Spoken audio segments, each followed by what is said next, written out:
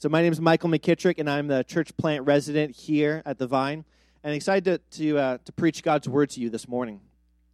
And as we engage this topic this morning, there's a great comic strip that really gets at this. I like reading the comics sometimes. The best are Calvin and Hobbes. This one's not from Calvin and Hobbes. It's from Baby Blues, which is this great little comic strip following this family with 3 kids, lots of just everyday humor. And in this one particular strip, the dad is lying awake at night, and he's thinking, and his thoughts are, all right, 5 people, 2 bathrooms, we need more space. All right, do I get a bigger house? How am I going to pay for 3 kids' worth of colleges? The brakes on the van are done. Man, can I wait till next payday to fix them? Should I have gotten that adjustable mortgage? And then his wife wakes up and rolls over and goes, are you still awake? Yeah. Ironically, I can't sleep because I'm living the American dream. I can't sleep because I'm living the American dream. There's some humor to that, but the reality is it's probably funny because we're like, man, I've been there, right? You're like awake at night and your brain is racing.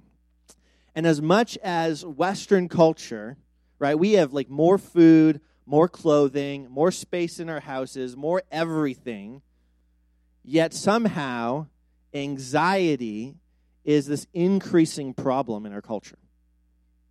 Right? And you're like, wait a minute, we have more of everything, but not more joy and peace, it seems like. And even if you're not a believer in God, everyone gets this because every Christmas, the message is always what? It's not about stuff, it's about family, right? So even there's this recognition that there's this preoccupation with stuff and anxiety that's not healthy. But it's not just this problem out there, like as if culture's got this problem and we're all good.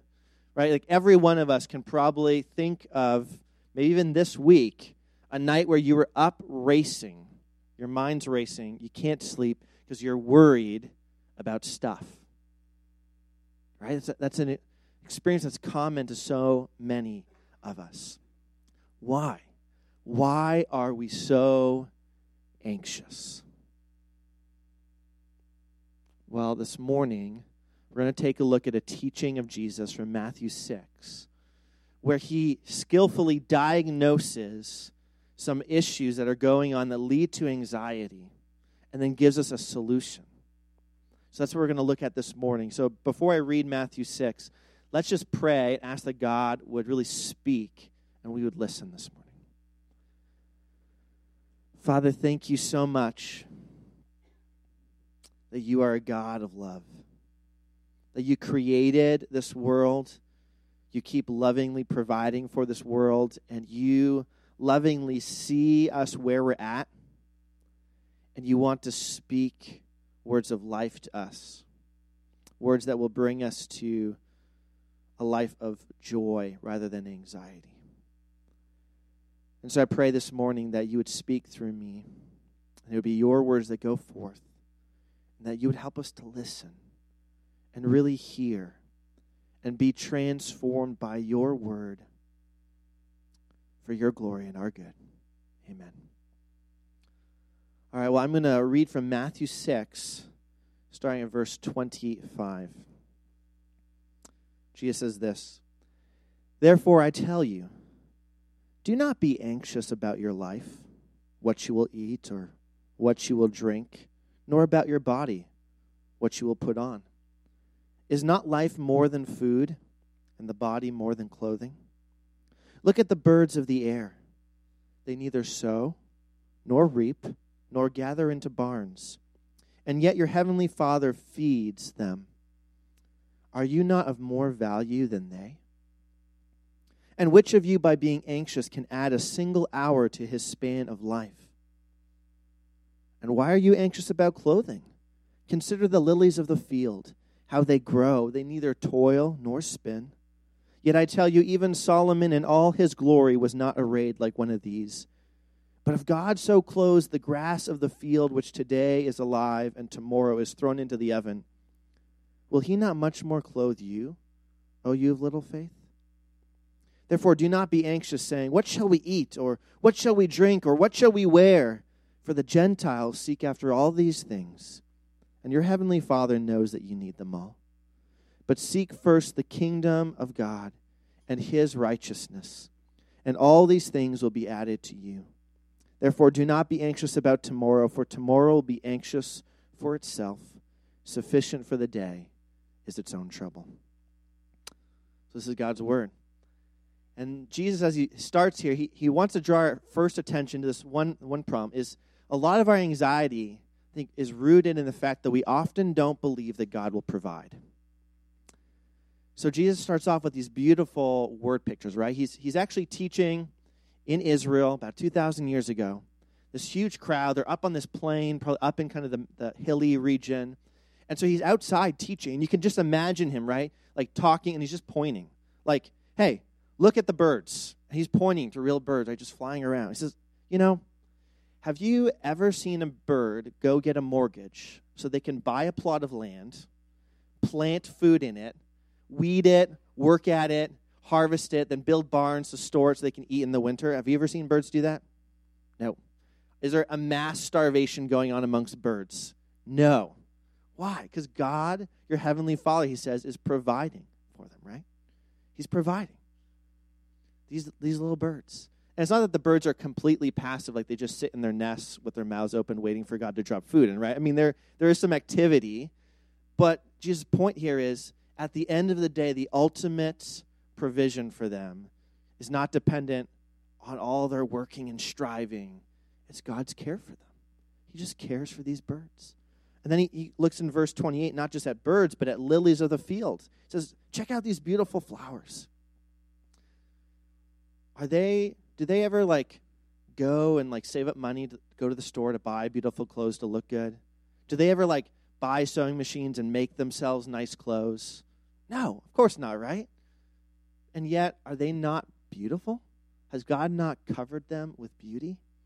In fact, he says, not even Solomon, who's the great Israelite king known for all his wealth and beauty, and not even Solomon is dressed as well as these.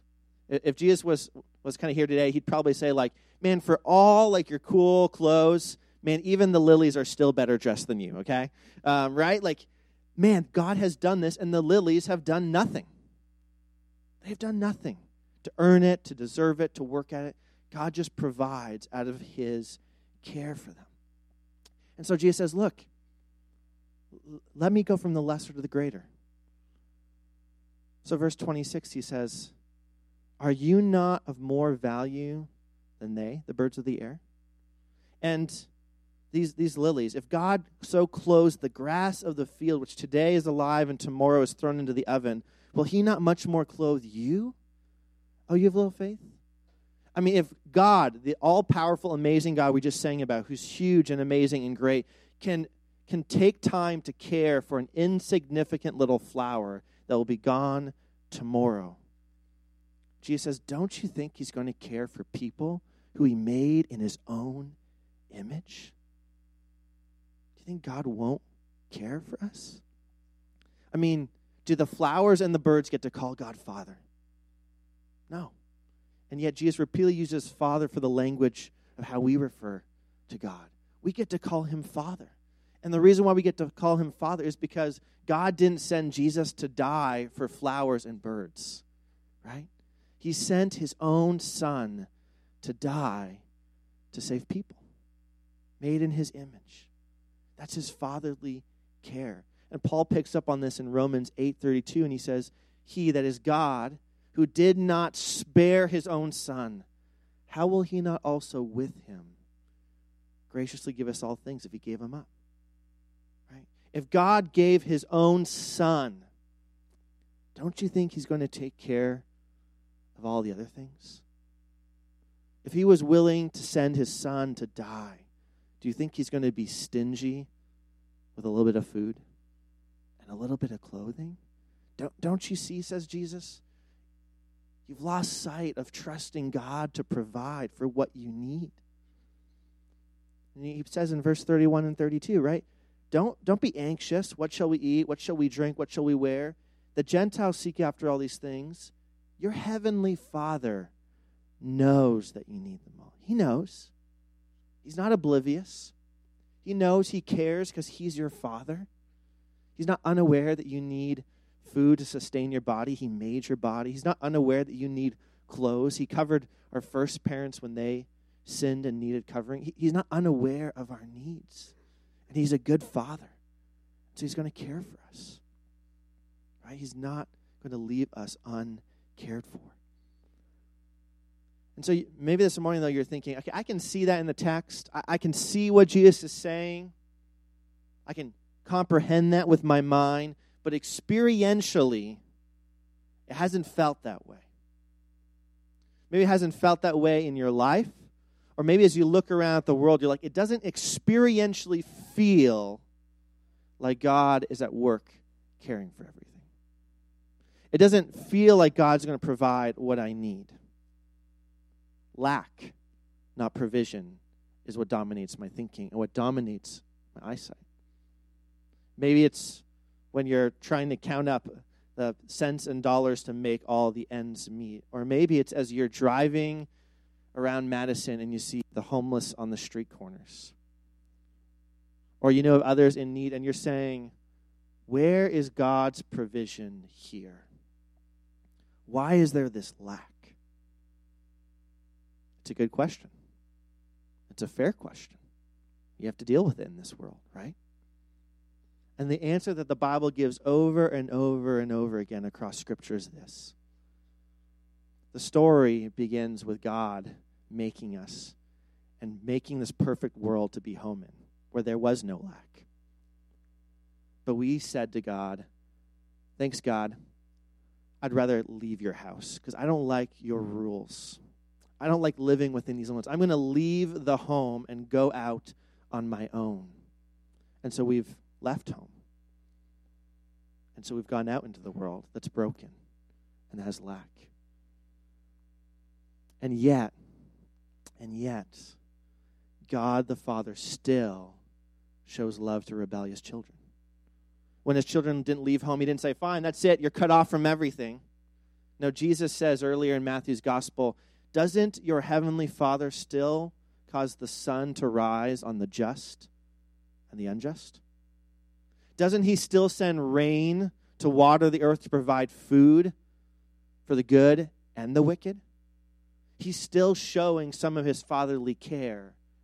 And in fact, he showed the greatest care of all. He said, I'm going to send my son. I'm going to send him out from home. He's going to willingly go and live in the broken places you are and die and pay the penalty of rebellion so that he can welcome us back home. So if you have lack, he says, come.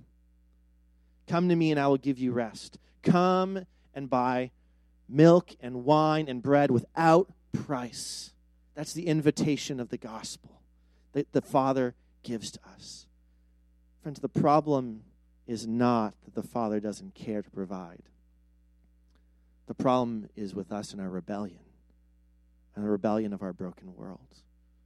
And the problem is we too often only see the brokenness of the world instead of having eyes to see with faith where God is still providing, still caring. Not just in nature, not just for our physical needs, but ultimately through Christ. The problem is not lack of evidence. The problem is not lack of knowledge. The problem, Jesus says, is little faith. See, faith looks around and sees the world broken and says, I'm going to look up and out of myself to a God who made everything, who still provides, who presents his Son, and I'm going to trust even when I don't understand everything else. I'm going to trust him to be good and in control. And the opposite of faith is anxiety. Right? Because if faith is looking outside of yourself to someone else to trust you, anxiety is saying, okay, I can't trust God to run things, so I'm going to run it. I'm going to take control. I'm going to make sure I get myself clothes and food. I'm going to make sure I get what I need. And of course you're anxious because you're not fully in control, right? We all know that. Things can't turn out exactly the way we want when we think we're in control. It doesn't fix things. So Jesus says in verse 27, which of you by being anxious can add a single hour to his span of life? An hour, not even like a week or a year, an hour. That's a pretty small amount of time. He says you can't even add an hour to your life by worrying about it. And then he says in verse 34, right? Therefore, don't be anxious about tomorrow, For tomorrow will be anxious for itself. Sufficient for the day is its own trouble. I mean, how many of you have really made tomorrow better by staying up really late, anxiously worrying about it? Right? No one, right? I mean, maybe like if you make plans, maybe it's different, but when you're just worrying, that doesn't help anything. You're just actually using up that time worrying, right? And so God's like, that's what happens when you try to take control. You end up with worry instead of resting in my care for you. And that's why Jesus is trying to draw our attention to all these things in nature. Because he's like, you know what? God is a good God. And you can see it if you look around nature. And he's providing and caring. And actually, he's been doing a pretty good job for a long time. Like, as far as I can tell, the planets are still in the right orbits. Like, they're not crashing down, right? You know, the sun doesn't just one day just explode on us. Like, things are still working pretty good, right? The rain still falls. The sun still shines. Birds and animals, like, grow and produce more animals so we can eat them. It's delicious, right? God's doing a pretty good job running the world. And so Jesus is saying, just look around. Have eyes to see with faith that God is actually a good God. And he provides and he takes care and he keeps things running. Oh, and by the way, I'm going to eventually go to the cross to really prove it. See, our first problem with anxiety is that we often stop trusting God to be the good provider. That's what's at root with so many of our anxieties. But then there's a second thing Jesus wants to get at. In verse 25, he says this question: What is not life more than food, and the body more than clothing? Is not life more than food, and the body more than clothing? We'd all probably say mentally, yes, absolutely. Life is more than food and clothing. But doesn't it seem like so much of our time and energy gets spent with that? I mean, I know like every time I go to do my budget and punch receipts in and look at where things are, there's that temptation, right? For like all of my mind to be like thinking about that stuff. And it's real clear, Jesus isn't saying in this passage, don't think well, don't make any plans, like never plan for retirement, or never actually save up money and make a long-term plan so you can actually fix the brakes when they go. God isn't saying that. What he's saying is don't be anxious about it. Don't be anxious about it. There's so much more to life than this. So why are we so anxious? Well, it's not just we don't trust him to provide, but Jesus started verse 25 with therefore. Therefore is a word that says something came before this that's important to understand what happens next, right? So what came before is going to help us. We'll look at verses 19 to 24. Jesus says this: Do not lay up for yourselves treasures on earth, where moth and rust destroy and where thieves break in and steal. But lay up for yourselves treasures in heaven, where neither moth nor rust destroys and where thieves do not break in and steal. For where your treasure is, there your heart will be also. The eye is the lamp of the body. So if your eye is healthy, your whole body will be full of light. But if your eye is bad, your whole body will be full of darkness. If then the light in you is darkness, how great is the darkness? No one can serve two masters, for either he will hate the one and love the other, or he will be devoted to the one and despise the other. You cannot serve God and money. So what's Jesus saying here? He's saying, look, the reason why we're anxious is because we have a treasure problem. We have a treasure problem. We're loving sometimes the wrong things. So he says in verse 21, where your treasure is, there your heart will be also. If you want to start to love something, treasure it. Put your treasure there. But also, what you treasure reveals what you love. And that word for heart in the Bible, it's not just talking about the organ. It's talking about like the essential you. Your hopes, your dreams, your affections, your thoughts, your will. All of that, that is your heart. The center of who you are. And Jesus is saying, look, you want to know what type of person you are? Look at what you treasure. Look at what you treasure. What are you always thinking about? What are you worrying about all the time?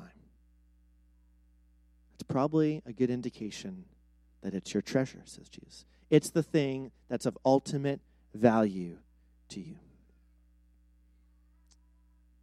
That's a problem. And he says, look, you've got to watch where your treasure is. And I think it's really helpful for us to realize, too, that treasure is more than money. Although sometimes our money reveals our treasure. I love the first Pirates of the Caribbean movie. Captain Jack Sparrow in one scene is there with Will, and they're off to rescue the girl. And he's talking to Will, and he says, you're in danger of becoming a pirate. Because you stole a ship, you've hired a pirate crew, and you're desperately in love with treasure. And as he's saying this, the camera pans, and there's all this silver gold in the water. They're going through the pirate cave. And Will looks at him and says, I don't care about silver or gold. Yes, but not all treasure is silver or gold, mate. Not all treasure is silver or gold. Right? But the thing is, whatever your treasure is, if it is, as Jesus says, earthly treasure, verse 19, do not lay up for yourselves treasures on earth. If it's located here, if this is its home, then actually it's completely logical for you to be worried. Because you can lose it, right? Moth and rust can destroy it. Thieves can break in and steal it. If your treasure primarily is here in this world, you can lose it. In fact, you will lose it. Because you'll at least lose it at death, if not before. Right? So if your whole life revolves around your position at work and you just love it, it's not bad to love your job, but if it's everything to you, then when you start hearing rumors about the company downsizing, you're going to be anxious, and rightly so, because your job is everything. But if your treasure is something else, you could maybe say, okay, God, I don't know what tomorrow brings, but today you've called me to work hard for you. So help me to do that. Help me just work hard today and honor you. Right?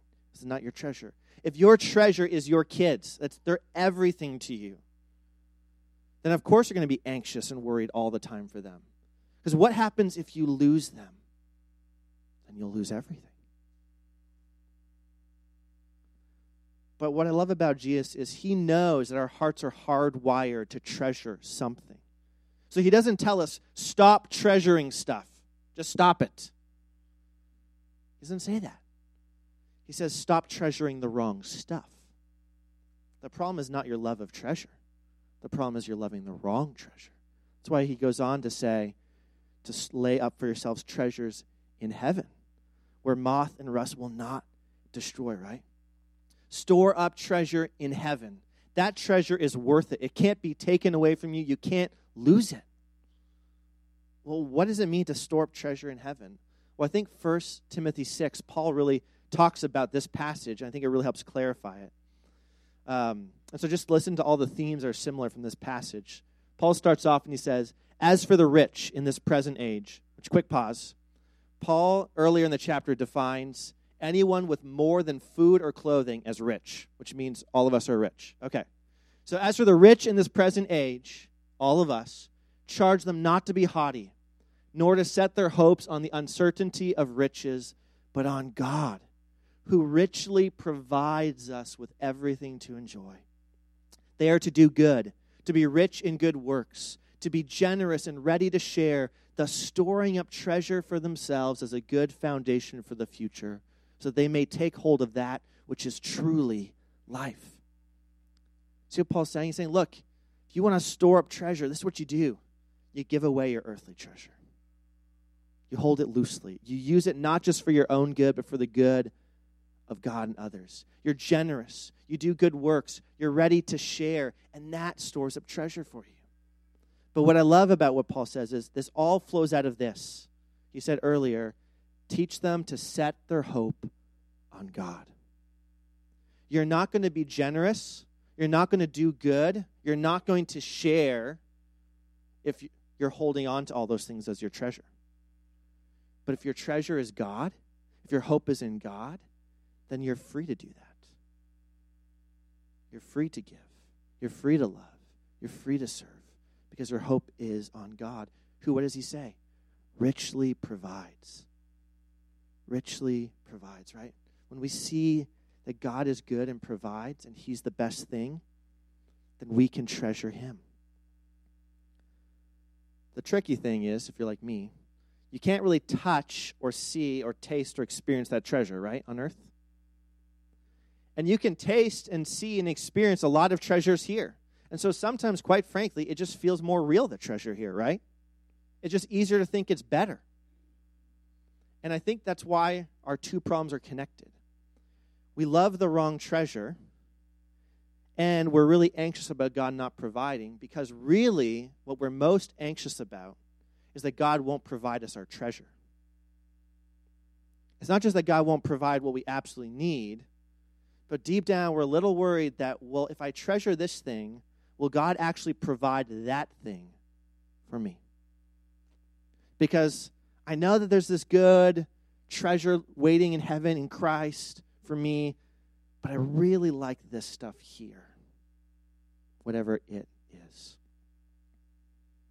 Derek Webber, a singer, I enjoy some of his music. He has a song called Wedding Dress that has a line that says, "But I don't trust you to provide with one hand in a pot of gold and the other at your side." Yeah, I want to be by your side, but I also want to keep my hand right here. I'm a little worried about losing that. Right? And again, that can be a lot of things. It could be money. Jesus talks about money here. But also, it could be things that get revealed by how you use your money.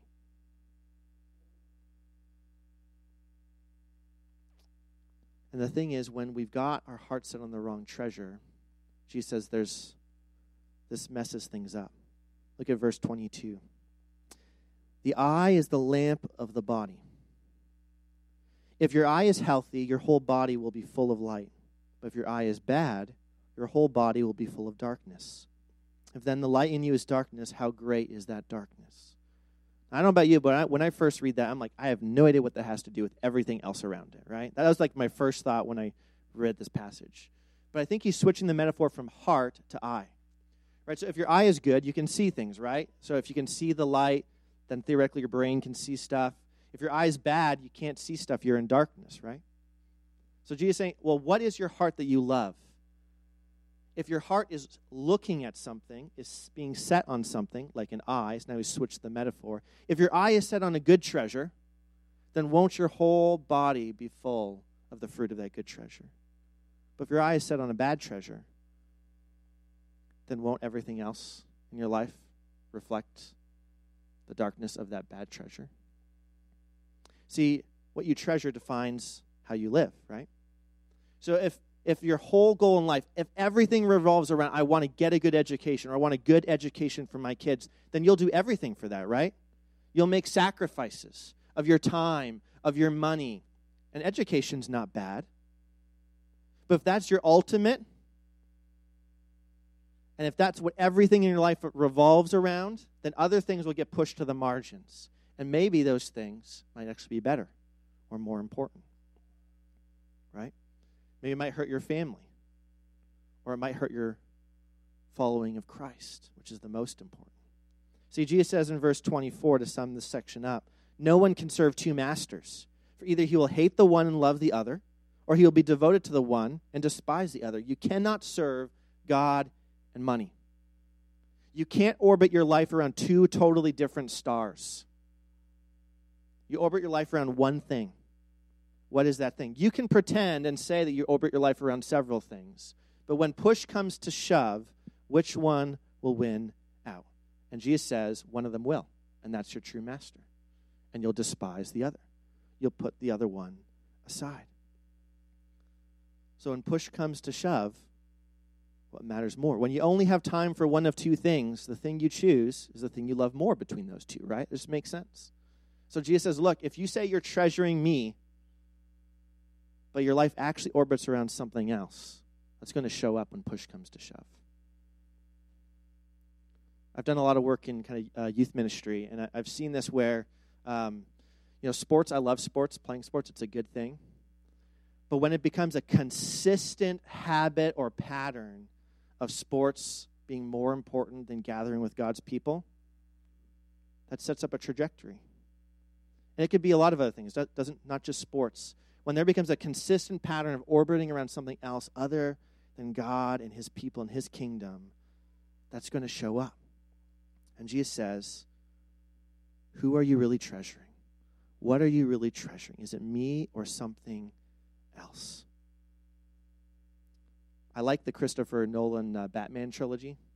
And in the very first one, Batman Begins. Bruce Wayne comes back to Gotham, decides to become Batman. And so he's got to have this alternate life where he's just kind of party rich guy to cover up his Batman identity. And at one point, he's out doing that, and he meets Rachel Dawes, his childhood friend, who has grown up to be a district attorney fighting corruption. And she sees him, and he can tell she's disappointed. And so he goes up to her and says, Rachel, all of this isn't me. Who I am underneath it, it's different. And she looks at him and says, it's not who you are underneath. It's what you do that defines you. On the one hand, there's a problem with that quote, because it is what you are underneath that defines you. We talk about that all the time here, right? Be who you are. Who you are in the gospel, you live that out. But in the context of that film, what she's really saying is this. If you say you're X, but everything you do is Y, the problem is that you're not actually X. You're actually Y. Or as Jesus would put it, you'll know a tree by its fruit. The fruit doesn't make it that kind of tree, but it reveals what kind of tree it is, right? It's the same thing here. What you treasure will be revealed when push comes to shove to be the master you actually serve. And if you love some other treasure than Jesus, an earthly treasure, you'll become devoted to it. Your life will revolve around it. And if it's threatened, you will be anxious. That's what Jesus says in verses 31 to 32. He says, don't be anxious. What shall we eat? What shall we drink? What shall we wear? The Gentiles, that's unbelievers, they seek after all those things. That's their treasure. So, of course, they're anxious. But your Heavenly Father knows that you need them all. And He gives something better. Seek first the kingdom of God and His righteousness, and all these things will be added to you. He says, look, if you're treasuring the wrong thing, that will lead to anxiety. And so maybe anxiety is a flag to help you see and ask, what am I treasuring? And is it really Jesus and His kingdom? So that leads us to the solution, which is set your heart on a better treasure. It's verse 33. Seek first the kingdom of God, and all these other things will be added to you. Jesus says, look, there's a better way. There's something better to orbit your life around. It's me and my kingdom. It's living in my house, my family. That's the best thing. It's a kingdom that won't fail. It's a kingdom in which there will never be any lack when it finally and fully comes. It's the best thing. It's an inheritance that is imperishable, undefiled, unfading, kept in heaven for you. That's what we read in 1 Peter, right? This is the best thing. And if you really see me as this great God and great Savior who loved you enough to live the life you could never have lived in this broken world and then died in your place, then you'll realize this really is the best thing, to be in God's family. And you'll trust me to provide, because a God who gives His own Son for you is not stingy with the rest. And when we see God as this great treasure, when we see Jesus as the great treasure, we're going to live differently. And that's important because our lives do reflect what we treasure. I love this quote by John Piper. He asked this question. We want to ask, what will make Christ look great? Accumulating money and buying vastly more than you need does not make Christ look great. It looks like things are great. Right? But we could change that for almost anything in our lives. We want to ask, what would it look like in my life to make Christ look great? To make it look like Christ is a beautiful treasure. I don't want to run after other things all the time to make people think, oh, that's what life's all about. I want them to look at my life and say, I don't know much about this Jesus guy, but he's got to be good if they're willing to do that in following him. If that's how they use their time. So what would it look like? What would it look like to seek first the kingdom? Say at work. What would it look like to go to work or go to school, not primarily with the thought of how can I be the best and get credits? How can I avoid failure? How can I climb the corporate ladder? But what if we went in with the attitude of, God, help me to work hard for you because you're worth working hard for. And help me to love my fellow employees and coworkers. And help me to not grumble or complain about anything. So I'd stand out as a light and a witness. People go, why aren't you complaining about all this stuff? Well, I've got a better treasure in Jesus. It frees me up to just work hard here. What if we did that? What if our parenting was driven by seeking first the kingdom? So it wasn't about looking good in front of other people. It wasn't about our comfort, but it was about, God, how can I help these kids love you? Because that's what really matters, not the other stuff. Or what about our use of time? I mean, we all have jobs. We all have these things that take up good chunks of time. But even in that use of our time, and then in our free time, if someone looked at your schedule, would they say, oh, they must love Jesus with how they use their time? Or if someone opened up your budget, would they say, wow, that's crazy. They give away what? They put their money where? They do what with their money? That's not what I do with my money. Are we treasuring Christ? And the goal here is not, just be very clear, it's not a new legalism. It's not let's come up with a bunch of rules for how to seek Christ first and then try really hard. Because you won't actually do any of this if you don't actually treasure Jesus. That's the most important thing. Treasure Jesus. And if you do, then you'll use your treasure well. But it all starts with treasuring Jesus. So maybe invite someone in your life to ask, as you're looking at my life, does it look like I'm treasuring Jesus? And if not, would you help me to see Jesus better? To see him as more beautiful? To see him as more who he is so that I would treasure him? Right? Because the thing is, we want to actually believe Jesus is better. So that we actually believe that giving is better than receiving. So that we actually believe there's more joy in serving than being served. So that we actually believe that being rich in good works is better than being rich in stuff. But it's only going to flow out of loving and treasuring Jesus. And you know what the fruit of that's going to be? Contentment. Joy. God's wired us to be that way. So it's for our good. Not just a bunch of rules that are going to stifle joy, but it's for our good and for our joy. So let's set our eyes on Jesus. Because the only way to overcome a love of a lesser treasure is to have a love of a better treasure. My favorite book is Lord of the Rings. And there's this company of 9 that set out on this mission to destroy this ring, and they pass through this woodland elf territory where the elf queen Galadriel hosts them. And as they're leaving, she gives them gifts to help them on their quest. And she comes at last to Gimli, the dwarf. Dwarves and elves don't get along. And so she says, Gimli, I don't know what to give you as a dwarf. I said, well, I don't want anything. I said, no, I insist. I've hosted you. I've given everyone else a gift. I want to give you a gift. Just tell me what you want. And he says, well, could you give me one lock of your hair that I might remember your beauty? For you are more beautiful than any gold or silver or jewels that I've ever worked with as a dwarf. So she does. And then she looks at him and says, Gimli, I can't foresee the future. Everything stands on the edge of a knife. But if good wins, I foresee that you will come into possession of much gold. But over you it will have no dominion. Because he had a better treasure. So if you see in your life that there are other treasures that have enslaved you to anxiety, the answer is just not like just stop it. The answer is, God, help me to treasure Jesus and his kingdom so that faith would replace anxiety. Seeking his kingdom would replace seeking our kingdom. And it would be for his glory and our good and joy.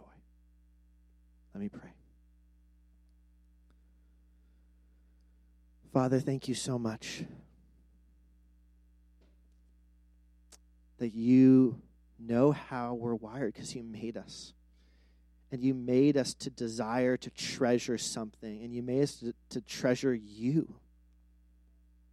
And when you see us running after lesser treasures, you don't just respond in anger towards us. No, you respond in love, and you diagnose that, and you call us to love a better treasure.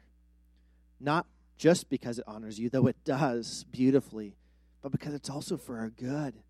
It's for our joy. You love us as a father, and you want to provide what we need. And the best thing you can provide for us is the treasure that is your Son, Jesus Christ, and his kingdom. And so would you draw every one of our hearts to love and treasure Jesus, and of you seeking his kingdom as the best way of life for your glory and our good. Amen.